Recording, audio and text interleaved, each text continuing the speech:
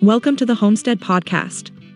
You are joining co-hosts Carol and Jamie of twogalshomesteading.com. If you found yourself here, that means you are ready to take responsibility for what you eat, your family's health, and your family's well-being while living a simpler life. You can do this and have fun, saving money along the way.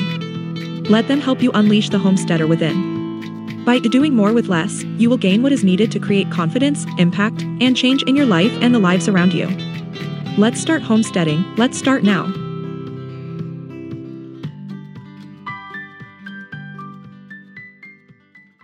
We'd like to give a special thank you to PicoSupply.com for sponsoring our podcast.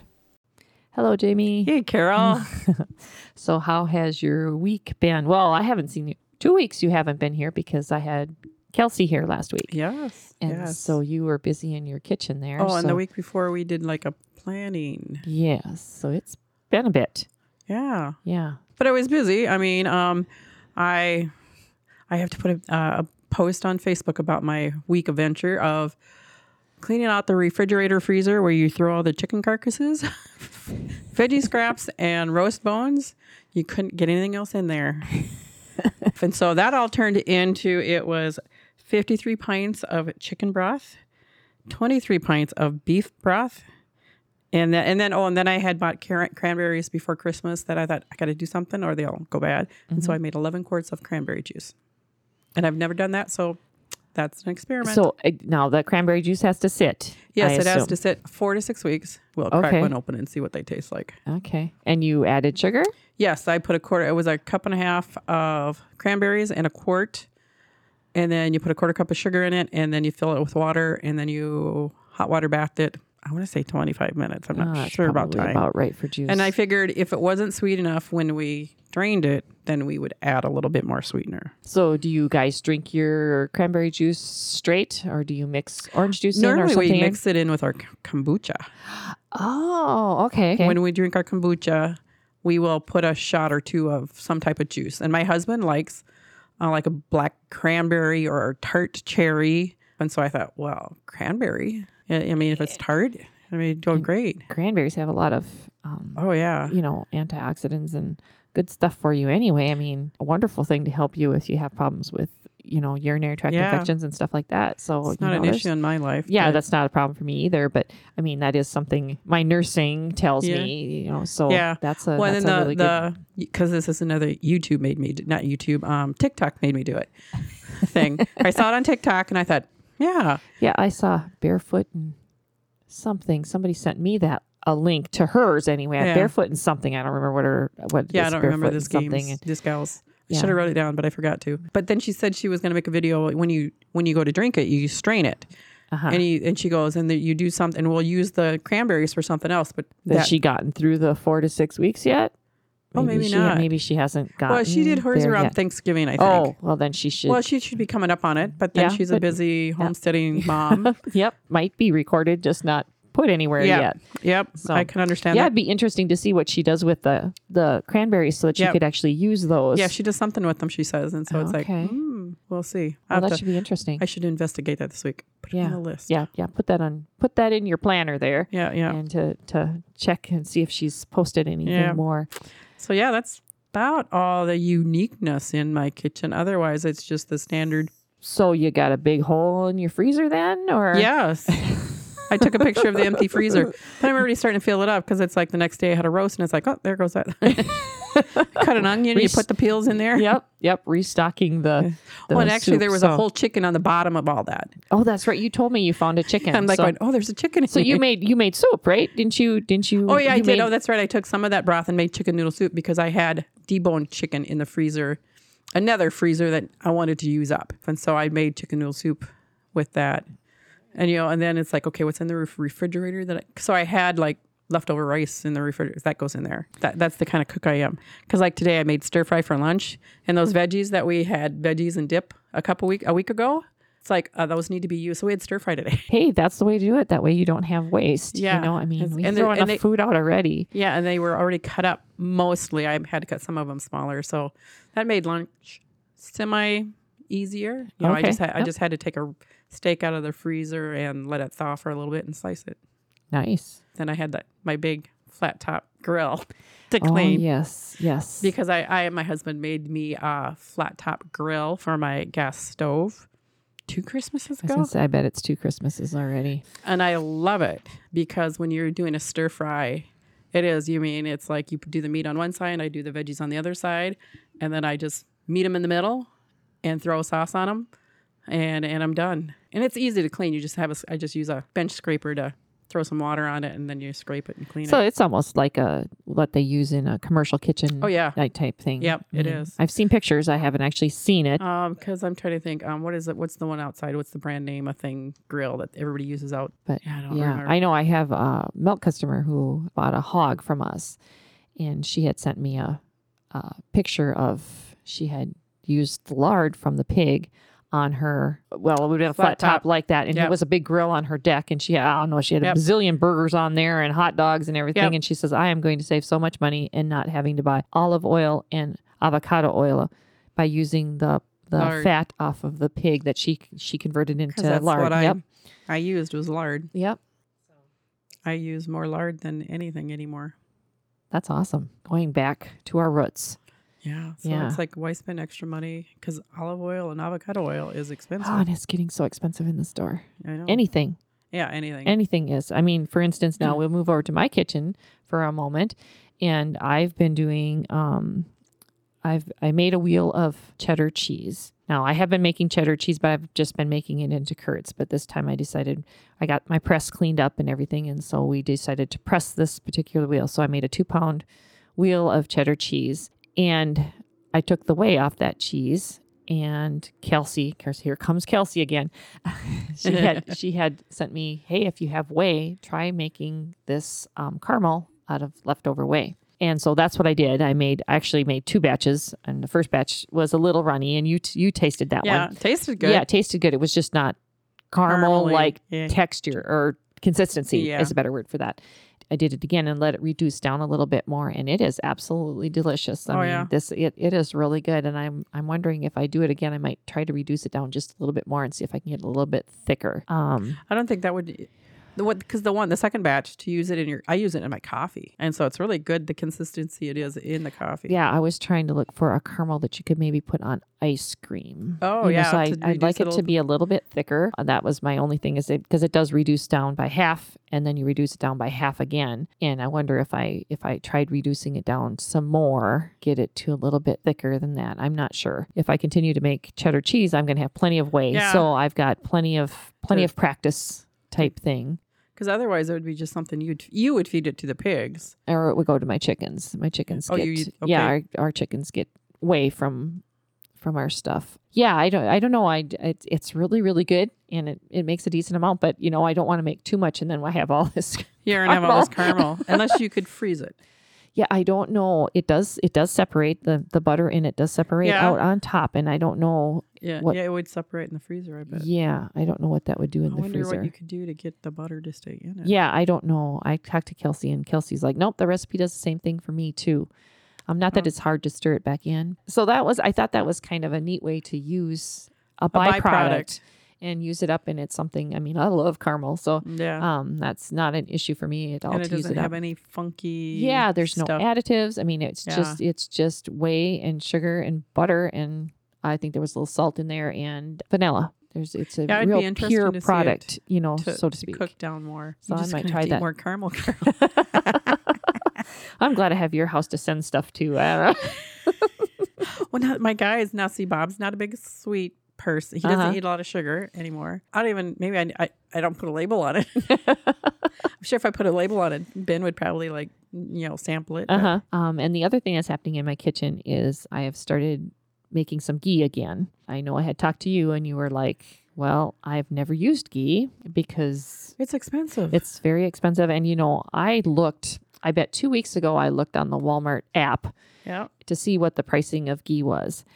And I don't remember what the pricing was, but we were looking this morning, and oh my gosh, I can't it believe the over price. $10? It has jumped. It is like $18 Oh my goodness.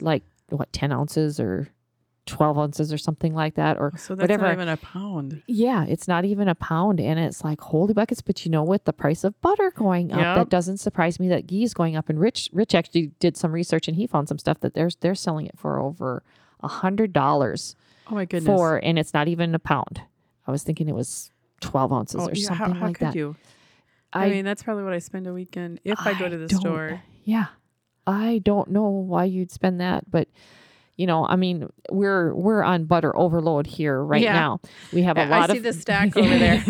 We have a lot of butter right now. And so I thought, well, instead of putting more and more into my freezers, maybe I should put some stuff up that's On the shelf stable. yeah. And ghee happens to be one of those things that I can actually do that with. That's what I started doing. And I don't know, I'm only doing a pound at a time. And I think if I'm going to get get out one of my bigger pots and see if I can maybe do a couple pounds at a time. I've tried 4 at a time, and it's too much. It's then. too much for how I do it. You can't get a clean product. Oh, to scrape the foam and everything Yeah, off. to get all the foam off and all that stuff. And so I just decided I would probably try maybe 1.5 pounds and see what my limit is. I know 4 is too much, and 4 is about is a batch of butter for us. 4 pounds is about a batch of butter. So last night I did. I don't know. I have to look back there, but I think I did 4 pounds of butter.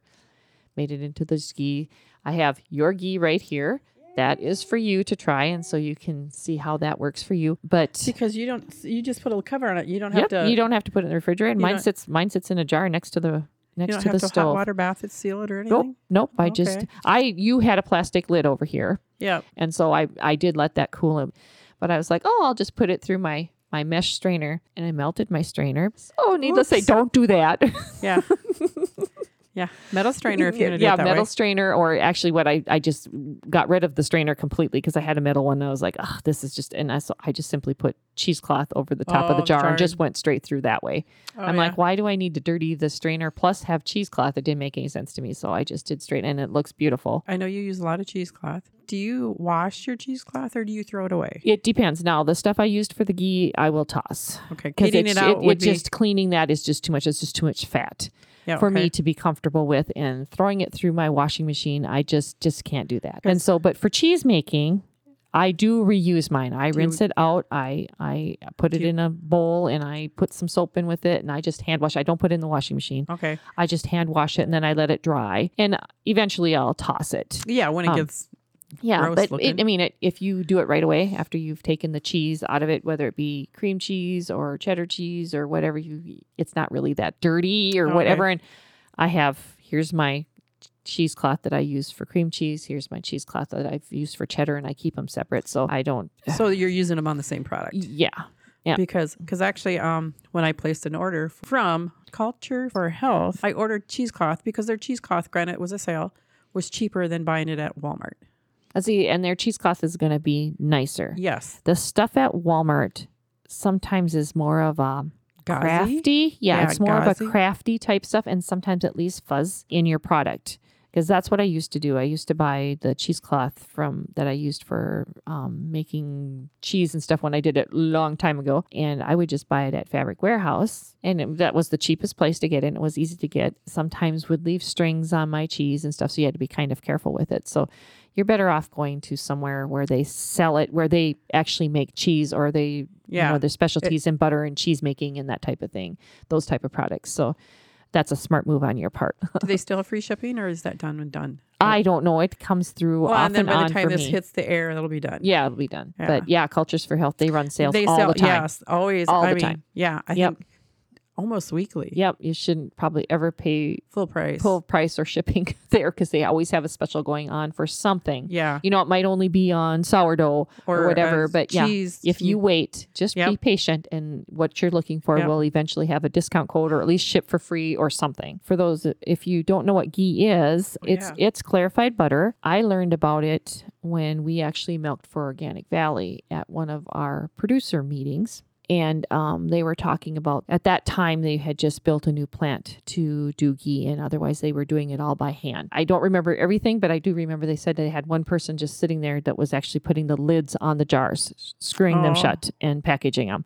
And the new plant it was all automated whatever. Of course. But the one thing they said was, this is how we get rid of our butter that is about to expire Expired. that we can no longer sell. So it extends, because it's shelf stable, it extends the life of their Yeah. butter, and they can put it on a shelf somewhere and it can sit there in the grocery store. That amazes me that this is shelf stable. Yeah, and it is. When we milked for Organic Valley, we were able to get product at wholesale. Yeah. And I have a box of Organic Valley ghee Ghee. in my basement. And because I used to order a case of it, and that was 12 jars. I still have a box down there. It's open, and there's a few out of there. And we have not milked for Organic Valley since October of 2019. Oh, okay. So it's at least that old. I'm sure if I looked at the bottom of the jar, it says it's expired, but it is just fine. yeah, You know, I don't go by those expiration dates. I don't I either. really don't. Yeah, as So- long as it smells good and looks okay. Yeah, it looks okay. Yep. It's Same thing with my canning things I've canned. As long as it looks good and it doesn't smell funky and it's sealed, I'll use it. Same here. I'm not really nitpicky about that type of thing. So that's how I learned about ghee. And so then after they were talking about that, then I had done some research, and that's when ghee came into our household, is after that meeting and how I got on the ghee. And then I had somebody else who was like, oh, I just make ghee. And I'm like, it's not hard. It's a little putsy, but it's really not hard to do. And, you know, if you have butter that you think is expiring or maybe has gotten older Yeah. than you want to in your refrigerator, it works. Well, and like, in the summertime, your cows slow down and you don't get as much milk. So then you still have, it's ghee, but it's still a butter. Yep, it's still butter, and you know it spreads put it really on nice. toast. Ghee. The thing about ghee is that the ghee reacts to whatever the temperature it is where you're storing it. Okay. So if it's sitting next to the stove and you turn the burner on, it's probably going to liquefy, and then it'll just go hard again Yep. after that heat So is gone. like coconut oil. Exactly. It's exactly like that. And it doesn't affect it that it's warmed up and cooled down or whatever. It doesn't seem to change it at all. But I do, that's the thing. So if you have a cold kitchen, your ghee is going to be hard. If you have a hot kitchen, your ghee might be liquid all day long. Yeah. It all just kind of depends on the heat of wherever it's sitting Yeah. type thing. So mine always sits in the basement if it's in storage. But we use the ghee and the lard from our pigs. So I have both options. You have and plenty of fats. In yes, your I house. have plenty of fats in my house.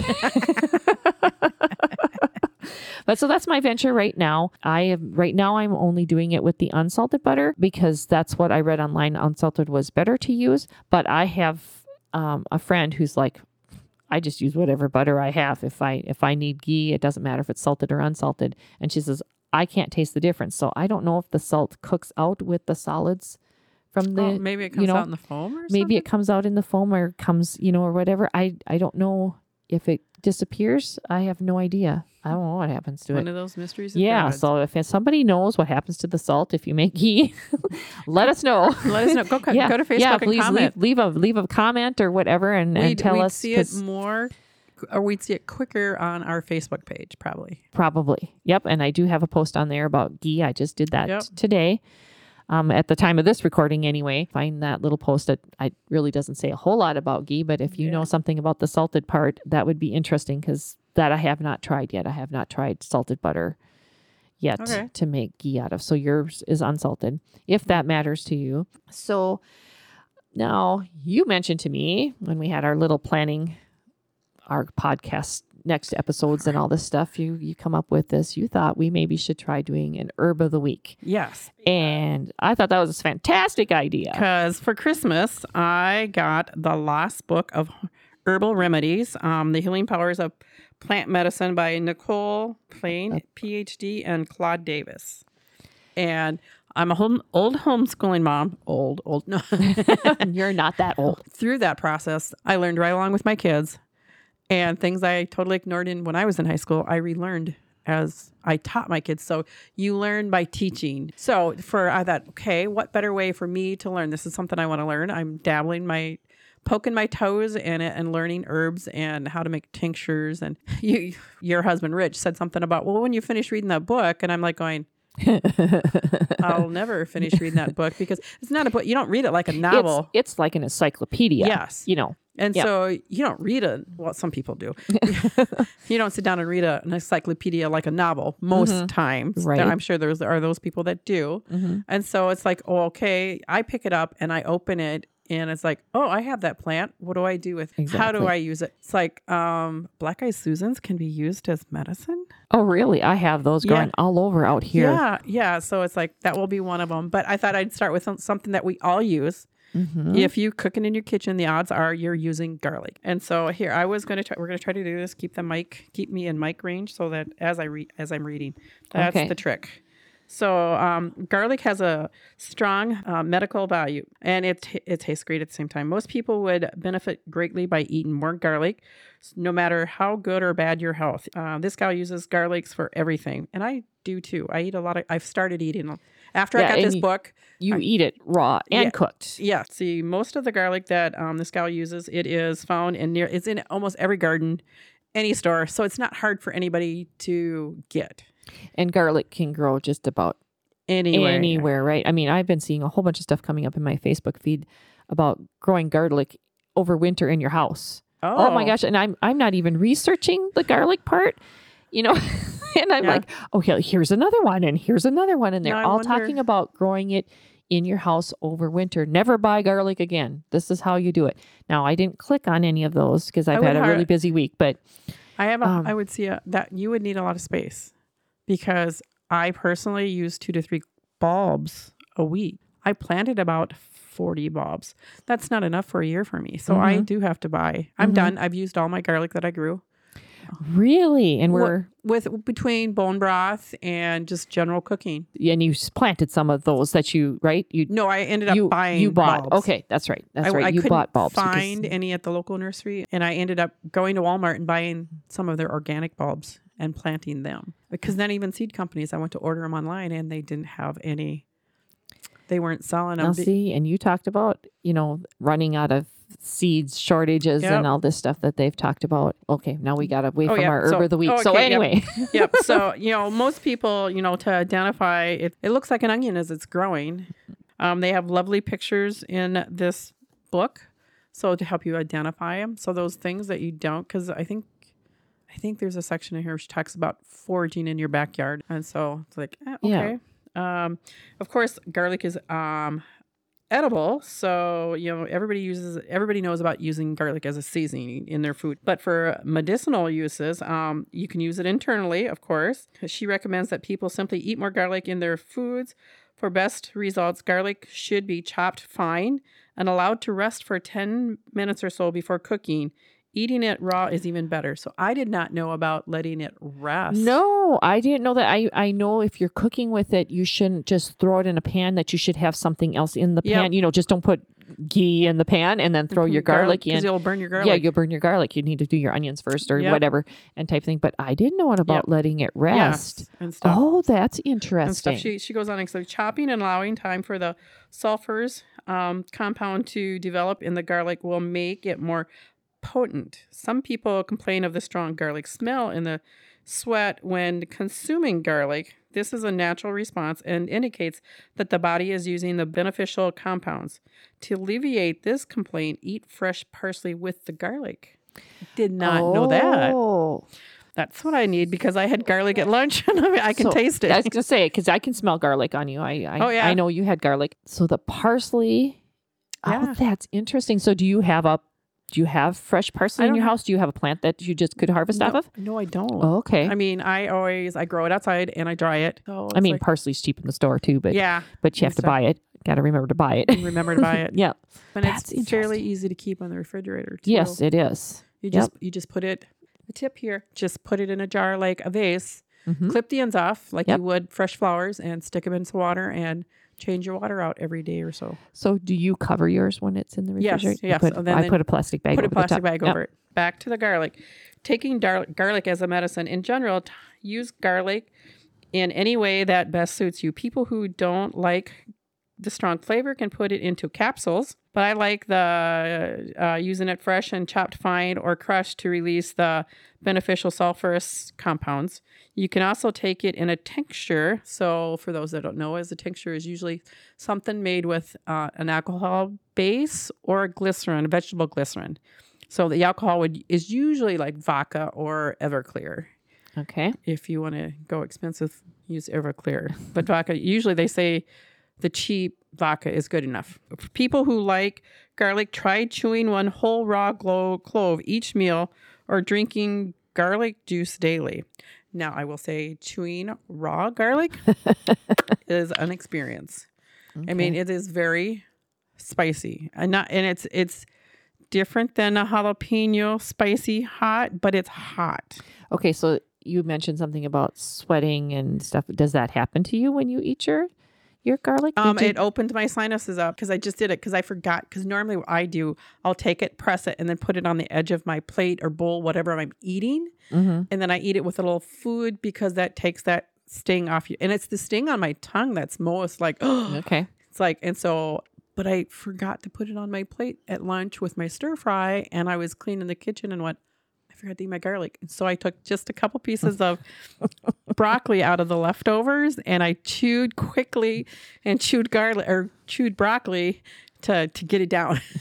But I'm like, I can, if you can smell me, I mean, I can taste garlic. So it's been an hour since I did that, and I can still taste the garlic in my mouth, even after I put a breath mint in my mouth. Because afterward, I thought, oh, Carol's going to smell Well, me. as I say, I mean, because if I add garlic to Chastity's diet at all, and then for those of you who don't know, she's tube fed, and so if I add that to her, so she's not going to get the flavor Yeah. you are, but I can.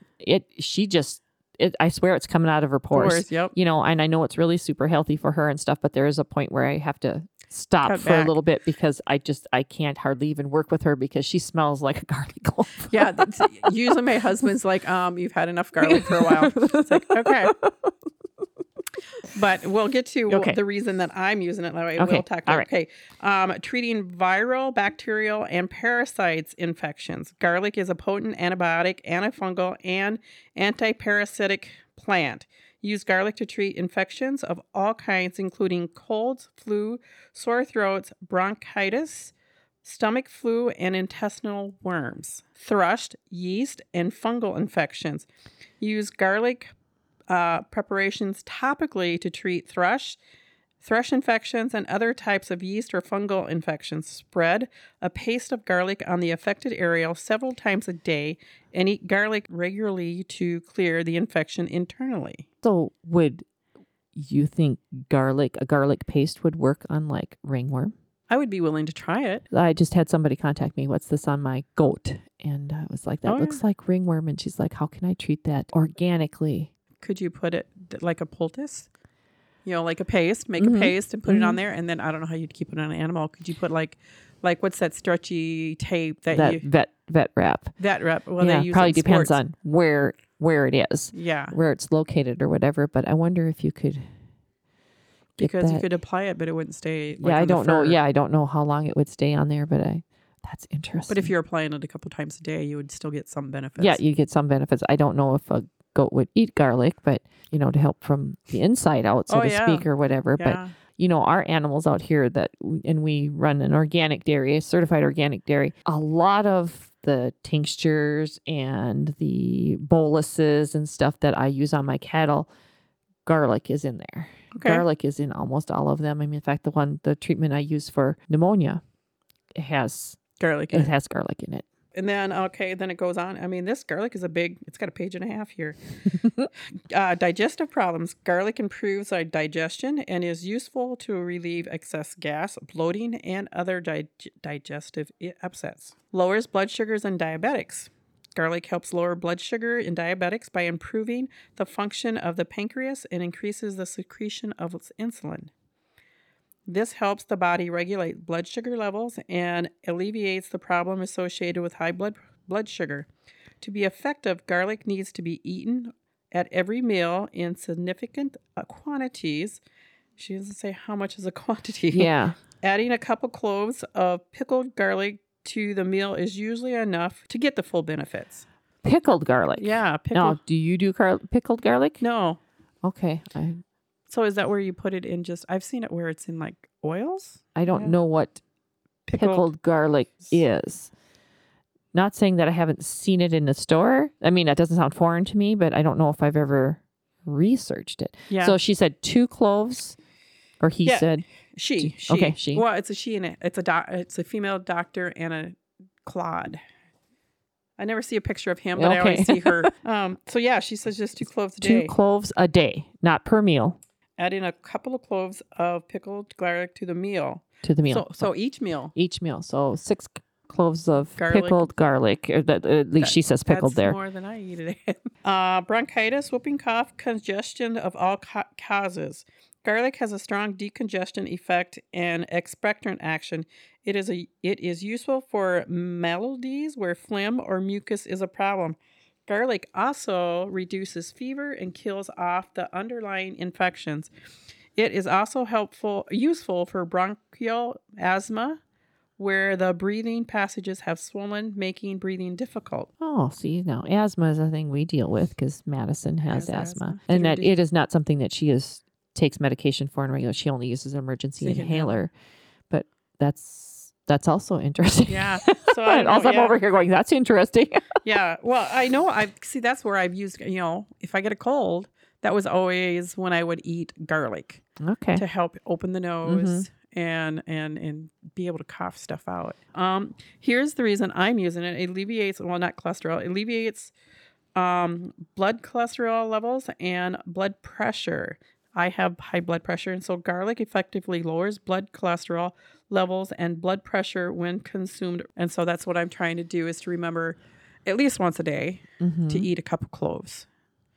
I have not checked my blood pressure to see if it's lowered it any more than it was, but that's why I'm doing it. I figure everything I can do is a help benefit. Are you still taking your medication? Some of it. I've cut back a little bit, and so that's what I'm trying to do. I'm trying to wean myself off my pharmaceuticals. We'll see. We'll watch and see if that's, because part of it is being able, I need to renew my prescription if I'm going to keep them, but to go to a doctor, just for me to walk into the doctor's office, because we don't have health insurance, is at least a year ago was $250. I bet it's more now. Yeah, for them to take your blood pressure and go, here you go, here's your script. Yeah, for 10 minutes of being with the doctors, $250. I think my husband's in the wrong business. Yeah. Yeah, it's like really?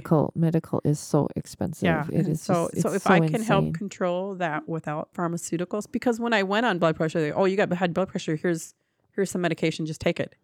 No talk about. Well, they talked about, is your stress levels high? I'm like, well, I'm self-employed and I'm homeschooling 4 children. Yes, my levels. Well, you need Just to a little bit. You need to like work on your stress. I'm like, well, that's not changing anytime soon. And so they just automatically put me on blood pressure medication. No talk about what can we change, or what can you change in your lifestyle. And so now I'm trying to fix those problems. I'm trying to reverse it and go back and see, okay, is there anything naturally that I can do to alleviate this? So I call myself the experiment of one. Okay, this is what I'm hoping to work with on myself. But anyway. Yeah. Well, and the good thing is that you don't mind taking garlic. That's not a thing. Sometimes I feel bad for the people around me. For me, growing up, my mom didn't use garlic in our house. If we used garlic, it was garlic salt. Garlic clove would be totally foreign, something foreign to find in you say the that house I grew up in. I don't remember having it in my house growing up. So for me, I have to remember to use garlic. And we like garlic. You have to remember to use it. Yep. I mean, I have garlic cloves all over the place in this house, but it's like I don't always remember, you need to throw that in the chicken soup. You need to throw that it was in the beef stew last night, or whatever. Well, I'd remember it in a recipe. If a recipe called for it, I'd have it and stuff. But now I have it in just a little dish on the counter. I have it right out in front of me all the time, because I'm a out of sight, out of mind person, unless something's reminding me to do it. And so I'm trying to keep it there in front of me so that I see it, that I'm always pushing it around, getting it out of the way. Yeah, nuisance reminder, so to speak. It is. Yeah. That's a lot of things. But if you're trying to use it for a health reason, you need to have it there so that you got to remember to do it. So that she said consistency. Yeah, consistency. Yeah. Which is, a lot of that is with your even homeopathy and essential oils and all that kind of stuff. I mean, they're not a one and done type thing. Yeah, it's not. We just take it for the 10 days like an antibiotic, and then we're done, and everything's fixed. And your body needs to build up a resistance and get this into that system so that it can fight, and that type of thing. And so it's kind of retraining yourself. Kind of, I like that too, is because it's not like there's so many resistant bacteria to antibiotics nowadays. Because even it was like, okay, my son.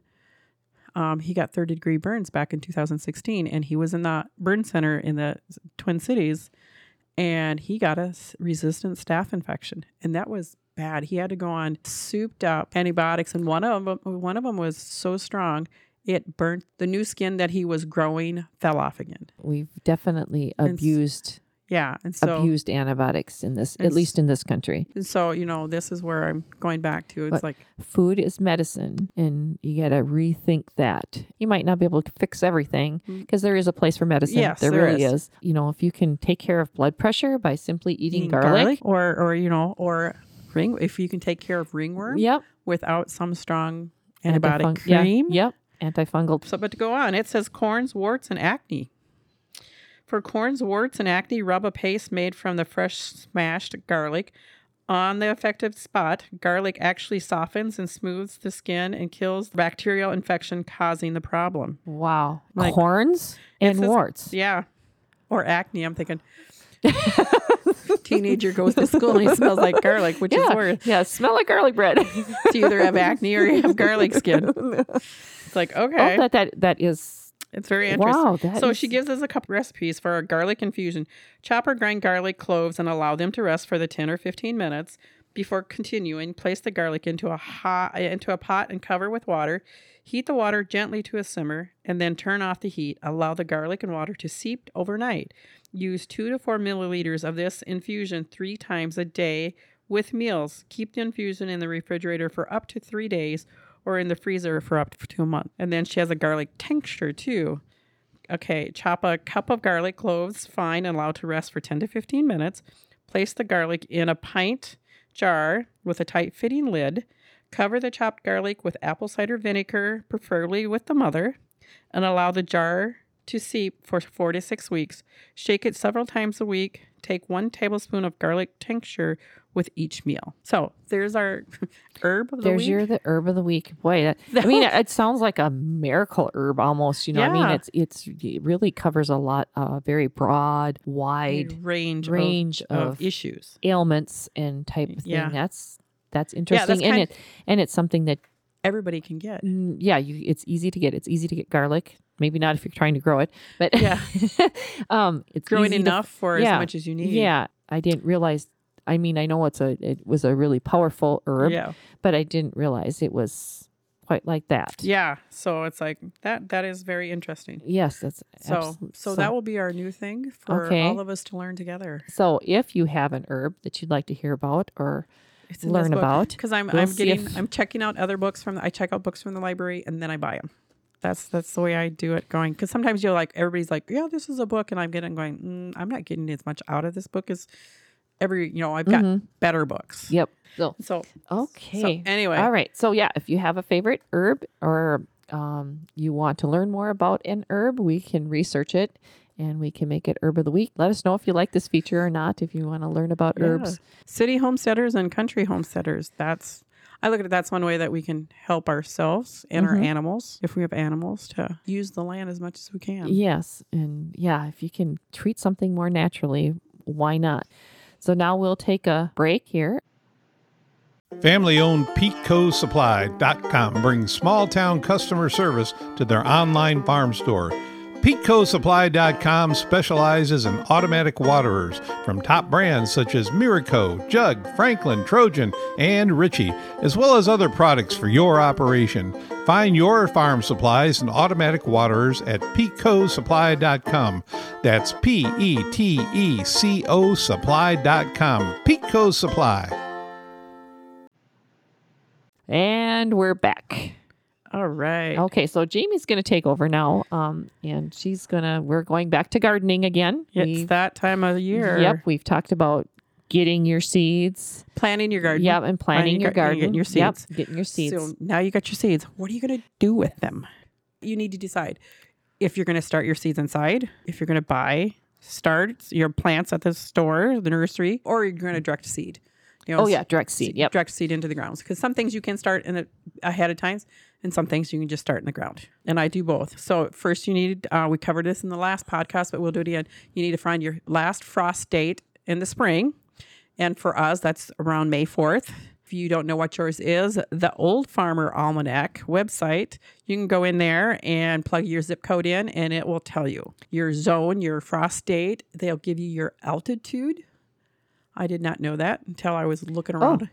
And so that's if you're going to be pressure canning in this fall, you need to know what your altitude is. So if you need to increase your pressure when you're pressure canning, Oh, yes. or even good point. sometimes hot water bathing too, you'll have to process a little longer Okay. because of your altitude, Okay. and so or elevation, Elevation. elevation, Yeah. and stuff. Yes, So that's that's the word where you're looking for. and then you figure out which seeds need to be started when. And the best place to get that information is the back of your seed I was packet. just going to say, even on the back of the seed thing, it tells you sometimes what zones and stuff, doesn't it? Sometimes sometimes it has a picture of the United States on there. We're talking the United States now. I don't know about other countries, what they do, but I do know the packages have. Or if you're flipped to the opposite end of the earth, I Yep.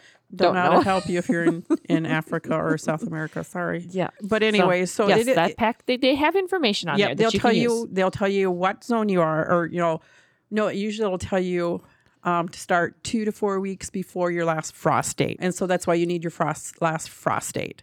And there are very low tech ways to do it, and that's the way I've done it up until a year or so ago. Is you just take a calendar, go to your bank here in the United States. You can almost go to every bank and get a free calendar this time of year, and our banks are actually throwing them at you. Yeah. Or Do you it's need like, a calendar? you need Yeah. a calendar because they have so many. And so all you do is look at your seed packet. This is a little time consuming process. Is you look at the back of your package, you look at your tomatoes, and it says 4 to 6 weeks before your last frost date. So you find your frost date and you count back 4 to 6 weeks. And I always go the 6 weeks because then if I'm not on the ball, I got 2 weeks leeway. And then I write down there, start tomatoes, March, whatever. Mm-hmm. And so then, you make your list. So the first week of March, you need to do this. The second week of March, you need to do that. And so you do that with vegetables, or if you're like me, you got flowers thrown in there too. Because actually, this year I want to grow onions, but onions are 100-day long.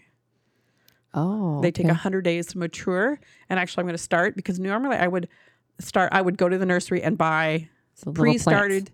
I wouldn't buy sets. I would buy pre-sprouted or pre-grown onions, and sometimes I would lose probably about 10, maybe 15% of those, because if I bought them with intentions of planting them and get, it's like, okay, I can plant these Saturday, but then Saturday's weather is not favorably.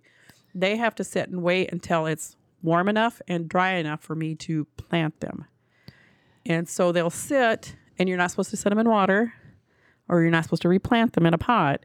And so you will lose some. So with starting my own, I'm hoping to be able to just pull them out of the seed tray, and then break them up. Because onions, you can pull them apart and rough up the roots, and they still grow.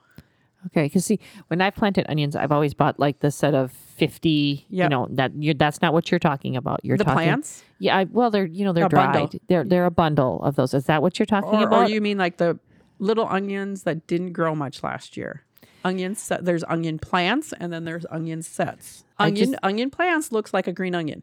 It looks like a bunch of green onions. Okay, that's what I've done, but they're dry. Kind of, sort of. Yeah, they're not. They're not totally dry. Yeah, but they're like dormant. Yeah. would be a better word to. Yeah, to, but if you leave them sit around, you Yep. will lose them. Yep, they will go. But that's how I have always done Yep. onions. I've never tried doing seeds. I've never tried I any of that. growing up, we always did sets. And now onion sets, that they are onions that were grown and then pulled and allowed to dry.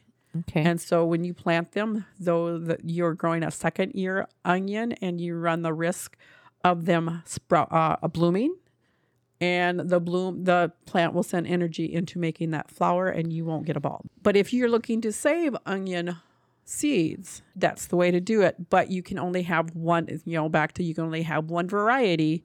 Otherwise, you will end up with hybrid. That makes sense. Yep. So if you have two different types of onions, you're going to end up So with you don't want to have red onions and yellow onions. No, you want to have just one. Okay. And unfortunately, living in town, what are my neighbors growing? Yep. Plays a big deal into Yeah, that. that's a good point. So I have a neighbor 2 houses down that they have a garden, and they would have onions there. I think I've never gone over to the garden and said, "Oh, what do you got going?" Yeah. I'm not that good of a neighbor with them. Otherwise, they're the only garden around me. So I could probably get away with. Okay. I might risk it, Yep. and I might try it this year. So that's, A fun experiment anyway. that's where, so you got the low tech, but then there's the high tech way that we talked about last time. We talked about my Seed Time app, which is, and I forgot to say, it's a web-based app. It's not It's not an app that you can download from Google Play or Apple Store yet. They're hoping to in the future. But if you have a browser, the way I use it on my phone is I have my browser, my internet browser on my phone, and I'm logged into their website on my phone. So you need to be connected to An internet Yep. data, something Yeah. you need to Yep. be. to be able to use that. Okay. And we can put a link, I'm assuming, Rich, Yes, I'm down sure in we the can. show comments like we did last time. And so that's how I'm doing it now and it tells me, it's like I plugged in my frost date and everything, and it tells me this is when you need to start. This is the week that you need to plant this seed, and then it will tell me when I need to transplant that outside. Okay, so here's a question. So you go in there and you're like, okay, I'm planting onions, or I need to start my onions, and it tells you need to start it on February 14th. I'll just pick a date. You put that in there and you're like, does it have a reminder so that something pops up on your phone that says, hey, it's February 14th. Did you know you're supposed to plant your seeds? You need to, You need to actually go in there and look. But it has Okay. a to-do list. It has Okay. a to-do list that you can pull up and say, this week you need to plant your onions. Start your onions from seed. Start parsley is another one you got to start in February. It doesn't hook up to your like your Calendar. Google Calendar No, or that whatever. would be really nice. Yeah, I mean, I have stuff that comes through on mine, some Yep. of my bills and stuff. And if I get an email on it, Google picks that up and goes, hey, you know what? Your electric bill is due on the 2nd Yeah. or whatever it is. And wouldn't that be handy? That would be handy. I will suggest that to them because they're always looking for suggestions. Yeah, I mean, just a thought, that, if you don't open up the app and you're not Yeah. thinking about, oh gosh, it's all, how time gets away from you, Yep. and you're like, oh crap, it's already, oh, I should have done that. And maybe if you, And it's so it depends on it. Some people I know that they do both. They will have a paper. Mhm. I'm kind of that way. I probably won't do a paper one this year, but I will probably print out a to-do list and then I may manually put a reminder in my calendar that right. it's like check your, but that's comes back to schedule. I mean, what's your schedule or your planner? You put a reminder in your planner and your account, check your seed app. It's like, Yeah, there's ways to be reminder, but how handy would that be? That would be, yeah. If you get the information plugged in there, yeah. that it sends And you you a can little put it reminder. in by, you can put tomatoes and then you can varieties. So like if you have different varieties that you want to grow. Because not all tomatoes grow use the same, You would probably I got start gestation here. Listen to me. you're out in the barn there, girl. So they're all different maturity date, but you start them all pretty much the same time from seeds. Because Okay.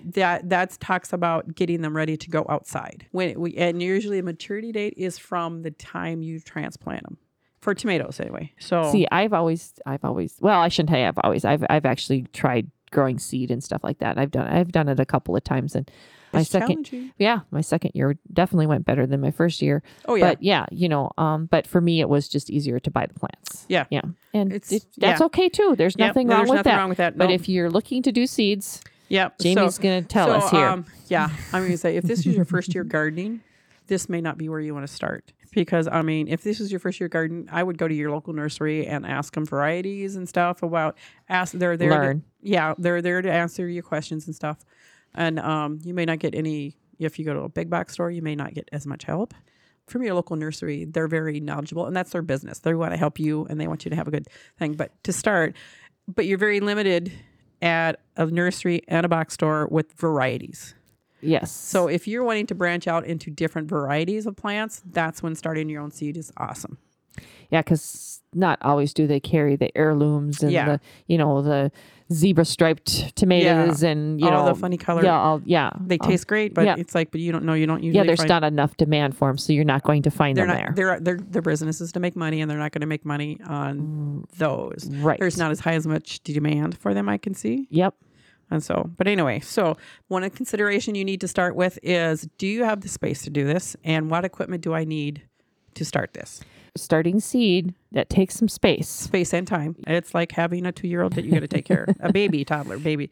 So you need your seeds, of course. And so hopefully you have your seeds bought already, or they will be coming soon. And don't plant seeds that don't like to be transplanted, like a corn seed. You can't, corn will not grow from you can start it and stick it in the ground, but it's not going to be real happy. It's going to Okay. get shocked and it's going to be set back. That's like a really good point that some just Yep. you need to direct sow. There are some things There are you some need plants to. you just better off direct sowing, waiting until it's warm enough, and then just planting them in the dirt. And then you need a place to put. So you need a place to put your seed trays, be it a shelf, a windowsill that's got a wide ledge on it. And if it's a window, it needs to be a window that gets lots of sun. So I would suggest south, but then you want to make sure that it's not too cold by that window, if that's where you're going to put it. You know, windows, it can work. It's a little more struggle with the window because you can't control the light because there's going to be days there's no sun, you know. And if it's a draft, if you 100-year-old house and you haven't replaced the windows, they could be drafty, and that draft will stunt your plants too. So that's a consideration. So you want it warm too. So if you're going to put it by the window, is it warm? So that's the draft things. And is it going to get enough light? Or you could use shelving or heat mats to help germinate. I've said before that I have a hot water heat system in my 100-year-old house, and so I have wide radiators that I use as my heat mats until, depending March. If it's getting warm enough outside and my furnace isn't running, then I don't have my heat mats. So then I have to bring out my heat mats and use those to germinate my seeds. It's because most seeds want it to be warm to germinate. So that's a consideration. And so then once you do have, you're going to need lighting. So if you're using a south window, fine, great, that works too. But then, you need a source of light. I use just shop lights, 4-foot shop lights that my husband now has put LED lights in. And and that works great, except for the shelving unit. I'm using a cheap $15 shelving unit when we bought it probably 15 years ago. And the 4-foot shop lights are bigger than the shelf. And so it was really hard to raise and lower them. So I'm going to buy some different ones this year that you don't have to, because they're LEDs, you don't have to move them up and down, they say. I was going to say, because that's what we did. We used shop lights, and Rich just built like a 4-shelf out of scrap lumber. We did that, and we had chains hanging so that we could move that up and down, because after the first year I learned that you need to put your light very close, otherwise you're going to get leggy plants. Yep. And you'll talk about that later. We'll talk about that later in a bit. So you don't have to, because if you go on Amazon, you've got the gamut of grow lights. If you type in, and it doesn't have to be nowadays, because of LEDs, it doesn't have to be grow lights. I mean, it's got to be a broad spectrum, full color light. And I did watch a video. I would think you'd want. Would you want a light that was daylight, the equivalent of daylight? It's like warm. It's warm. Yeah. Warm and it was. He talked about the spectrum of cool lights and stuff. Okay. He wanted a more blue light, but more blue than the other. You want a wide spectrum, and so that's so you need to look into that. So research. This is what I have come up with for this. When we said let's cover this, and it's like, okay, I do this. How do I do this? So when you take your practices and have to put it down on paper to translate to somebody else, it's like, so that's one thing. You have to look at your lighting. You have to have some lighting. So we're just going to say have some lighting, do some research. Yep, do some research on what's going to work best. And having the LED, because I kept my lights on all the time, I think. 12 to 16 hours is what they say. Okay. I have mine on for 12 hours, and I have them on a timer because I have them come on at like 6 o'clock in the morning and then going off at 6, 7 o'clock at night. And that's one thing I don't have to run in the basement to do that, because I'm not out of bed at 6 o'clock in the morning, guys. I have no cows. But then you got to try to remember to. Yeah, that would turn it. So you have to remember after you go to the bathroom to go downstairs and turn those lights on. Yeah. So I'm reading my notes here. So it's like the trays. You need the trays to put your seeds in. So those, you can buy seed trays like you'd find in at a box store or nursery, or you can recycle something. My first years I used plastic meat trays that I had rinsed out, and I just put sprinkled seeds on them, grew them, and then later on I did separate them and then put them in bigger pots. And then there's I have a wooden dowel thing that I bought from some seed company that I can make paper pots out of newspaper strips. Mm-hmm. And so there's things like that. Now, that one where that's a type of thing where you can just drop that whole thing in. You don't even have to disturb your plant at all. And I cut a bunch of strips, and then I sit and do this in front of the TV, and I just throw them in a paper bag. Mm-hmm. And when the paper bag, usually a full paper bag is enough for what I need for the year. Things like that. If you can do it, like low cost. I've heard people you doing toilet paper rolls. I've did that, but I did not like. They didn't seem to hold up as well. I've heard of people using egg cartons. Yep. Not the styrofoam ones, but the paper ones. And you would have to pot those up fairly quickly because you look at how much soil's there. Yep. So if you're starting these pots in March, the end of March, beginning of April, that's 6 weeks for a tomato. That's 6 to 8 weeks that it's got to survive in that dirt. And if that's not enough, you're going to need to bump them up into a bigger pot at some point in that 6 weeks. That's one of those where you can just put drop the the whole in. thing Yep, in there. You can drop it all in there. It'll just decompose. Yep. Which I like. And that's how you can do some of those plants that don't like to be transplanted, like cucumbers or squash. If you start them in something like that, it is much easier to transplant them. Because you're not disturbing those You're roots. not disturbing the roots, but I still would not do corn. Yep. There are some things you just start in the dirt, like peas. Peas don't transplant very well. Okay. Because as they grow, they get tangled. And to bring them apart and separate them, you rip the plant and you basically kill your plant. And then you need your starting mix. I use a sterile seed starting mix because I use an organic one, and those have been sterilized so that I don't know if they bake them or how they sterile. I have no idea. But they've killed the fungus and stuff in it because of the dampness that you have growing and you're indoors. You have less chance of a fungus growing on them and killing your seedlings. Jill Winger from the Prairie Homestead website. She uses regular potting soil, and she had an issue last year with her potting soil not having enough nitrogen, and she lost 150 tomato plants and had to start over. Yeah. So I use that. And then about 2 weeks into it, I will start fertilizing with a fish fertilizer. And what? A fish? Fish. Okay. It smells a little bit, guys. It smells like fish and stuff, but it's a really good, a lot of nutrients in it. And so those seedlings, after they get up a little bit, there's not that much dirt there when you're starting them. So they need to be fertilized and given food. So you say at 2 weeks? About 2 to 3 weeks, I will start fertilizing. You start fertilizing. Because, okay. The seed has the nutrients in that seed for that plant to pop out and start growing up to its first true leaves. I would start fertilizing after that. And then another thing is you need to have a fan. You need to have a fan of some sort. I like an oscillating fan, or if you're using a box fan, you need to rotate your plant because growing them inside. There's no stress on them. Stress makes all of us stronger, and so having a fan that blows on your plants, it puts stress on the stems and it makes the stems stronger. Where if you don't and you take and put it outside, they can't take the elements outside, and so then they will more likely die on you. So you need to have that fan, and then it also helps with a fungus. It helps dry out the surface of the soil, and so it'll help control some of the fungus. But then you've got to be careful that it doesn't dry it out too much. So that's where they're a baby, they're a toddler. You gotta watch them all the time. Yep. Oh, and then you need a way to water your fertilizer. I was just gonna say watering. I use a weed sprayer that has not had any chemicals in it, because when you're planting, it has that fine mist, so that you can mist your seeds down, but not blow them out of the sails. Mm-hmm. And so, but then once they get growing, then I have a watering can, just like a house plant watering. And then I water them from the bottom once they're up and growing. I love the weed sprayer for keeping the surface moist so that they will germinate. So you're just spraying a little bit on instead of watering them. Yeah. You're misting them. And then I like it because you pump it and you hold it, whereas I was using a spray bottle.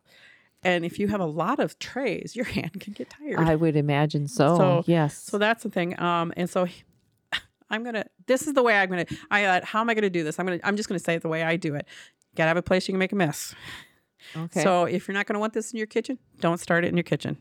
I do it in the basement where it doesn't matter that it's cement floors and it's easy to clean up. We have a craft table. Spill water, most likely. Yep. You can have dirt, fertilizer, stinky fertilizer. So have a place you can do that. And so you want to start out and get your seed starting mix moist. You want it moist. So the way I do, you pour water on it, and you just like how you test your garden to see if the soil's too wet. You take a handful of it and squeeze it, and if water runs out, it's too wet. You need to add more dirt in it and take some of that moisture out of the masses. But you want to squeeze it and you want it to hold together, but you want it to break apart real easy because you Okay. want that soil moist for the seeds to be able to germinate. So then I take that soil and I filled my seed trays, whatever I'm using, and then you want to lightly tap it down. I poke it in with my fingers. You don't want to, pack it down, but you want to tamp it down so there's not a lot of air pockets inside it. And so then you plant your seed. And the way I plant my seed is I poke a hole in with my finger or a pencil, depending on the size of the seed. And then you put your seed on there, and then you sprinkle a little dirt, or you either push a little dirt over it or you sprinkle a little bit more dirt.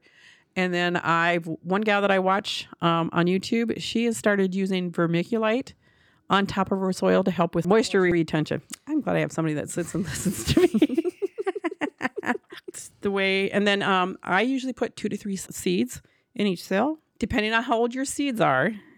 Not every seed may grow. And so I always put a couple in there just to, guarantee or have better odds of getting a seed to grow in each cell. And if you get a cell that a seed doesn't pop up, just, if it's been a week or two and nothing's grown there, and if it's really a big concern to you, just poke another seed in there. It will just be behind a little bit, but it'll catch up eventually. And so don't stress. If you have a cell that doesn't grow, don't stress about it. Label your stuff. So you can either buy pre-made labels. I usually plant by the row in a tray. And my favorite thing to use is an old mini blind that the string is broke on. And then I take them, cut them into the length that I want, and then slice them in half so they're small. And I can stick them down in each cell and then put my dome over it for when I want to see. So my humidity dome over them. And so I know what each row, because even though I may have a piece of paper that, and I label my trays, this is tray number 1, I don't always want to sit and pull out that piece of paper going, what is that? And Okay, so you basically mark your rows just like you do in your garden. And Sharpie marker's okay, but if you can find a Sharpie laundry marker, they're really good. A laundry marker. Yep. Okay. They're called a laundry marker. And then they make garden markers that are supposed to be just as good, but they take a little more effort to wear out, even outside. Okay. I mean, I have markers that I use every year, or, seed row markers and stuff that the marking will stay on it for a couple of years. Okay. And so that's what I use. And then after you plant them, cover them, put your vermiculite on top, then you mist them. And then I put them in my tray, and then I put a dome on them to help hold the humidity in, to help with, and then I go put them on my radiator, put them on your seed mat so that they're warm, and wait. But then you need to check and set your timer up. I put my lights and my fan on a timer, so that's kind of one part of the automated of my day, so I don't have to do that part. But I do have to go check on the water. I check each day. I check my plants. Is anything growing? Does it need to be moved off the seed mat? Does it need a little bit more water because it's been, it's dried out? It's been a week or so. So it's just like a kid. You got to check on them all the time. Okay, so you said you have a fan running. Yes. But you have a dome on top of your. Okay. Explain the dome and how we work the dome. I put a dome on so I plant them, put them in my seed trays, put the dome on them, and then I put them on my radiators. I don't have the fan on yet. Okay. And so then I take mine when they sprout. I take them because my radiators is in my dining room, and so that's where I put them. Then once they sprout, I move them back to the basement, put them on my plastic shelving, and then I turn my fan on. Okay, so the dome is now gone. The dome is now gone. So the dome is only on there to help keep the moisture in in. so they can sprout. And Gotcha. heat and stuff. Okay. Yeah. Yep. Okay. I need somebody to help me ask questions so that people understand me. And keep them moist. Don't saturate them. You don't want to saturate them because if you keep them too wet, they won't get oxygen in their roots. And so then they will suffocate, basically, just like we do with no oxygen. I said watering from the bottom once they're up and growing. So how do you do that? I use just a watering can. Anybody can do so this. So when you say you water from the bottom, do you have a tray underneath there? And then you fill that tray so that they can just take what they need? So you're not watering from the top? No, not after they're up growing. I water them from the bottom. And I don't fill the tray. Like, this is one of those things. It's second. I don't even think about it anymore.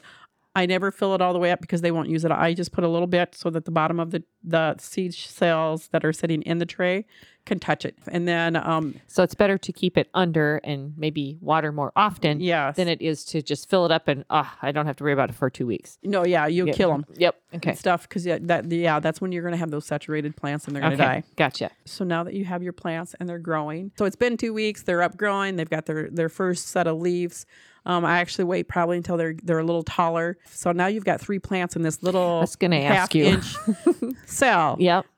And so I will go in and thin, and I don't pull. I have a little plant nipper. You could use a craft scissors or whatever. I go in and cut the ones that I don't want. I look and see which one is stronger, which one looks like a better plant, and I cut the ones that aren't as strong. Okay, so why wouldn't I want to try to go in and break that all up and go, well, I've got 3 plants. Now I'll take 2 out of there and put them in new cells. Why wouldn't I want to do that? You can do that. It's a little more time consuming, but not all plants like their roots disturbed. Okay. And so if you do that, you run the risk of killing all all three three. Okay. instead of just 2. Okay. And I know it's hard for us gardeners to kill plants on purpose. That's what my thing is. I was like, but there's 3 babies. Yep. And so there's not enough space or nutrients there to support 3 plants. And so you're better off getting rid of 2 of them so that you have 1 strong, healthy plant to put outside. Yep. And so that makes sense, but it's hard to us plant mamas or daddies to do that, but that's what we have to do. And then sometimes there's like, what were the plants last year that I grew? There were some flowers. The seeds are so tiny that you can't control how many you put in there. And, yep. And I had 20 plants in 1 cell. And so I just started on the outside of it with my little... Giving it a haircut.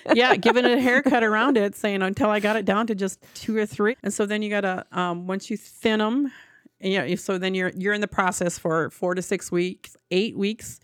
It's probably going to be 10 weeks with my onions and parsley. And so you're just taking care of them. But then when it comes time, it's like, oh, yay, it's time to go outside. It's getting warm enough. Mm-hmm. And so you need to do what they call hardening off. You need to adjust your babies to being outside in the elements. Just like when we have our kids and they're teenagers and they're going to go off, you've got to prep them to be pushed out of the nest. Uh-huh. And so you need to take them outside. Granted, you've been using the fan to harden their stems and stuff. And so you need to take them outside and get them used to being out in the real world of the real wind and the real sun and stuff. But you don't want to push them out there and leave them out there for 2 weeks and they go, fly. No, so you need to, so you start out, you leave them out there for, I do start out and leave them out for like all day. So I'll take them out in the morning once it warms up, and then I will bring them or cover them in the evening.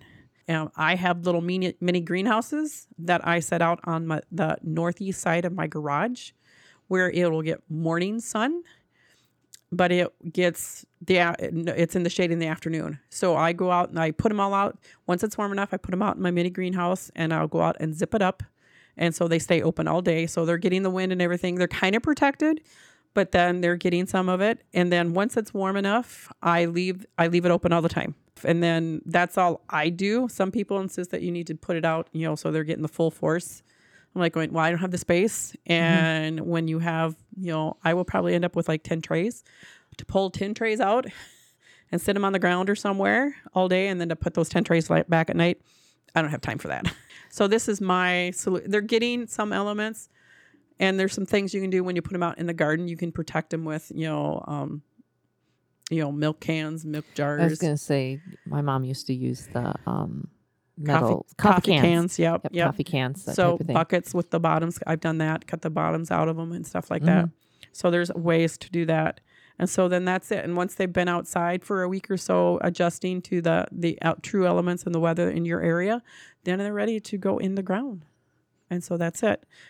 That's how I start my seedlings. And I did want to go back and there's, so what if you had seeds that did, if you have a whole batch of seeds that don't grow, like you have a row that didn't come up, why did that not grow? And so number one is probably how old are your seeds? I mean, looking at me, I need to watch that. Because I grew 1 year, just 2 years ago, because I took a few years off from starting my own seeds, and so I had old seeds, and I thought, well, I'm going to put them in and see if they grew. I had like 3 tomato varieties that did not grow, and so how old are your seeds? That's the number one Number one reason. And you can do a germination test, which is, just like we did in or in grade school. Take a paper towel, wet it, Yep. and put, like 10 is a good number because then it's easy math. Put 10 seeds out and see how many grows. And that will tell you what your rate of germination is. And so if it's not 100%, but it's 50%, you need to double up on your seeds. I would put 4 seeds in that cell instead of just 2 or 3. Okay. So you have better odds of, is it warm enough? Is your soil warm enough? Granted, in the house, that you're trying to control that. But if you're even outside in the garden, did you plant something that didn't grow? Was it warm enough? Was your soil warm enough? If the soil's not warm enough, your seed's not going to grow. Did your soil dry out in the house? I mean, that's the thing out in the garden too. Carrot seeds are a tough one. If the carrot seed dries out, you lost it. If you plant it, water it, and you don't get carrots growing in a week, it dried out too much and you've lost it and you need to replant. And then it's just like some seeds just take longer to germinate. Another case inside, did you have dampening off? When you've kept your seed too wet and then you end up with a fungus growing on top of it, you will watch it and the stem of your plant will just start shrinking and then it'll shrivel up and just fall over. The odds are you're keeping it too moist, and so you need to be back on it. You're taking too good of a care on your plant. Okay. It's like you're overfeeding it or overwatering it, and you can replant it and just start over. And so that's what it is. But then we didn't cover legginess when we were talking about. Yes, we talked about legginess, and that is when your plant is looking for, it's not getting enough light, and it's looking and reaching for the light. So if you are using a windowsill, one of the easiest ways to help that is rotate your plant, every other day or so. Turn your plant tray so that they have to move back and forth. And so that's another bit of exercising, helping grow stronger stems. But then too, they don't reach so hard, because if they get too leggy, they're not going to grow. They're not going to survive. And you basically need to start over. Oh, I know what else. There's another way. I've only done it once and I'm playing with doing it again, is winter sowing. I don't know if I have read a little bit about winter sowing. So winter sowing is where you take a milk carton or a milk jug or a water jug, they make them big enough, and you cut them you cut them open, but leave a hinge, and you poke drain holes in it, and then you put potting soil, not seed starting soil, because seed starting dries out too much. So you put soil in there, just the same way. Put your moist soil in there, put your seeds on them, cover them, and then you close it up and you tape it shut, usually with like a duct tape, some strong tape, because they're going to have to hold up to the elements outside. And then you take them and you sit them outside, preferably a south side of your house. And that's all you do. And what's the time frame for, let's say, for our zone, which is 4B? So when would I do this in January? I'm doing this in the fall. You could. It depends on if you have more time now. You could do it. You could do it now and set them outside. And the philosophy is that they're like a plant outside. They will wake up when they're ready to, and then you want to make sure that it's a plant that can handle cold temperatures. So like a tomato and pepper, that, it's going to get below freezing. They won't handle that. They'll die. But, if it's pre-annual or if it's an annual. Something like kale, that type of snapdragons, a cool season crop that can handle cold temperatures are great candidates for that. That's if you don't have the time to sit in putts with, making sure they have water, lights turning off, fan, to sit them outside. And the only thing is, if you live in a zone that doesn't get enough rain, you may have to come along and water them. Check on them every few weeks. Here, I don't think we'd have an issue because we get enough snow, because you leave the cap off, I was just going to say what. So that they will vent. They won't get too hot. Okay. But then if you do have snow, like we have snow out there today, it will get a little snow in there, and that'll be their little bit of moisture. But they won't get oversaturated as long as you don't put them under an eave that, will drown them. That's my issue, putting them someplace where they won't drown, because all my south-facing walls of the house have an eave. So they might drown if I put them right up against the... But or right now, I'd have to dig out the snow to be able to set them out there. True. Because there's drifts on the south side of my house, like 2 feet deep. Yep. That's another way to do it. Any questions? Anything you can think of I forgot? Can we go back for a second about your, if your seed doesn't come up in your cells. So does planting depth have on that? Yes. Your seed packet, wealth of information. It will usually tell you how deep to plant them. Otherwise, a general rule is double the size of the seed. So like a cucumber seed is bigger than like a tomato seed. So a tomato seed, you're barely pushing in, and a cucumber seed, you're going to push in a little harder. Or then you have some flower seeds that are hardly there, and you just sprinkle them on the top because they need light to sow. And you don't even need to, you just need to push them into the soil. You don't even need to cover them. Okay. The one I'm thinking of is alyssums. I grow lots of alyssums, and you just sprinkle them on the top of the soil, tap them down very lightly so they're making contact, and that's all you do to them. And so that's a general. So double the width of the seed. So that's how you if the package doesn't say for some reason, you don't want to plant them too deep because then they may not have enough energy to push up through the soil to the surface. Okay. I thought seed depth made a difference. Yep. So that's like outside. So like a sunflower seed, you're going to plant deeper than you would a radish seed. Anything else you can think of? I may have not no, I covered. don't think so. I think you've covered it covered a lot. pretty good. And this is an opinion. This Everybody has one. Yeah, I was going to say, this is what works for you and that you've learned over the course of time. And some things that work for you may not work for somebody else. Yeah, if you're in a different zone than me, you're going to have to learn what your zone is and how to grow in your zone. I've always said if I moved, I'd have to relearn how to garden. If I moved out of Minnesota Zone 4, I'd have to relearn everything. Yeah, well, look, the person that commented on our post today about our ghee, and she asked about pressure canners, and she said she was in Phoenix, Arizona, and she only has a spring and a fall garden. Yeah, because that's my brother's girlfriend. Yeah, and I'm just like, well, they fry. Yeah, I've talked to Ernie. In the summertime, they like fry everything. Yep. So she will plant in the fall, and she gardens.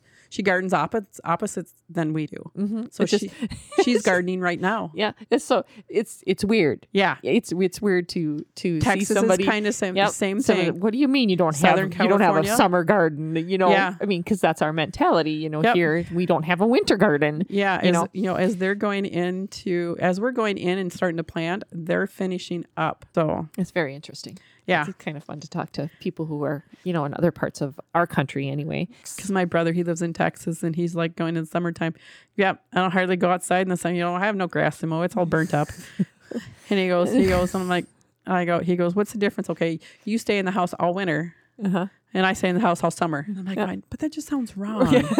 Exactly. Like summertime, you're supposed to be outside enjoying the sun. And so it's like, Yeah. So, okay.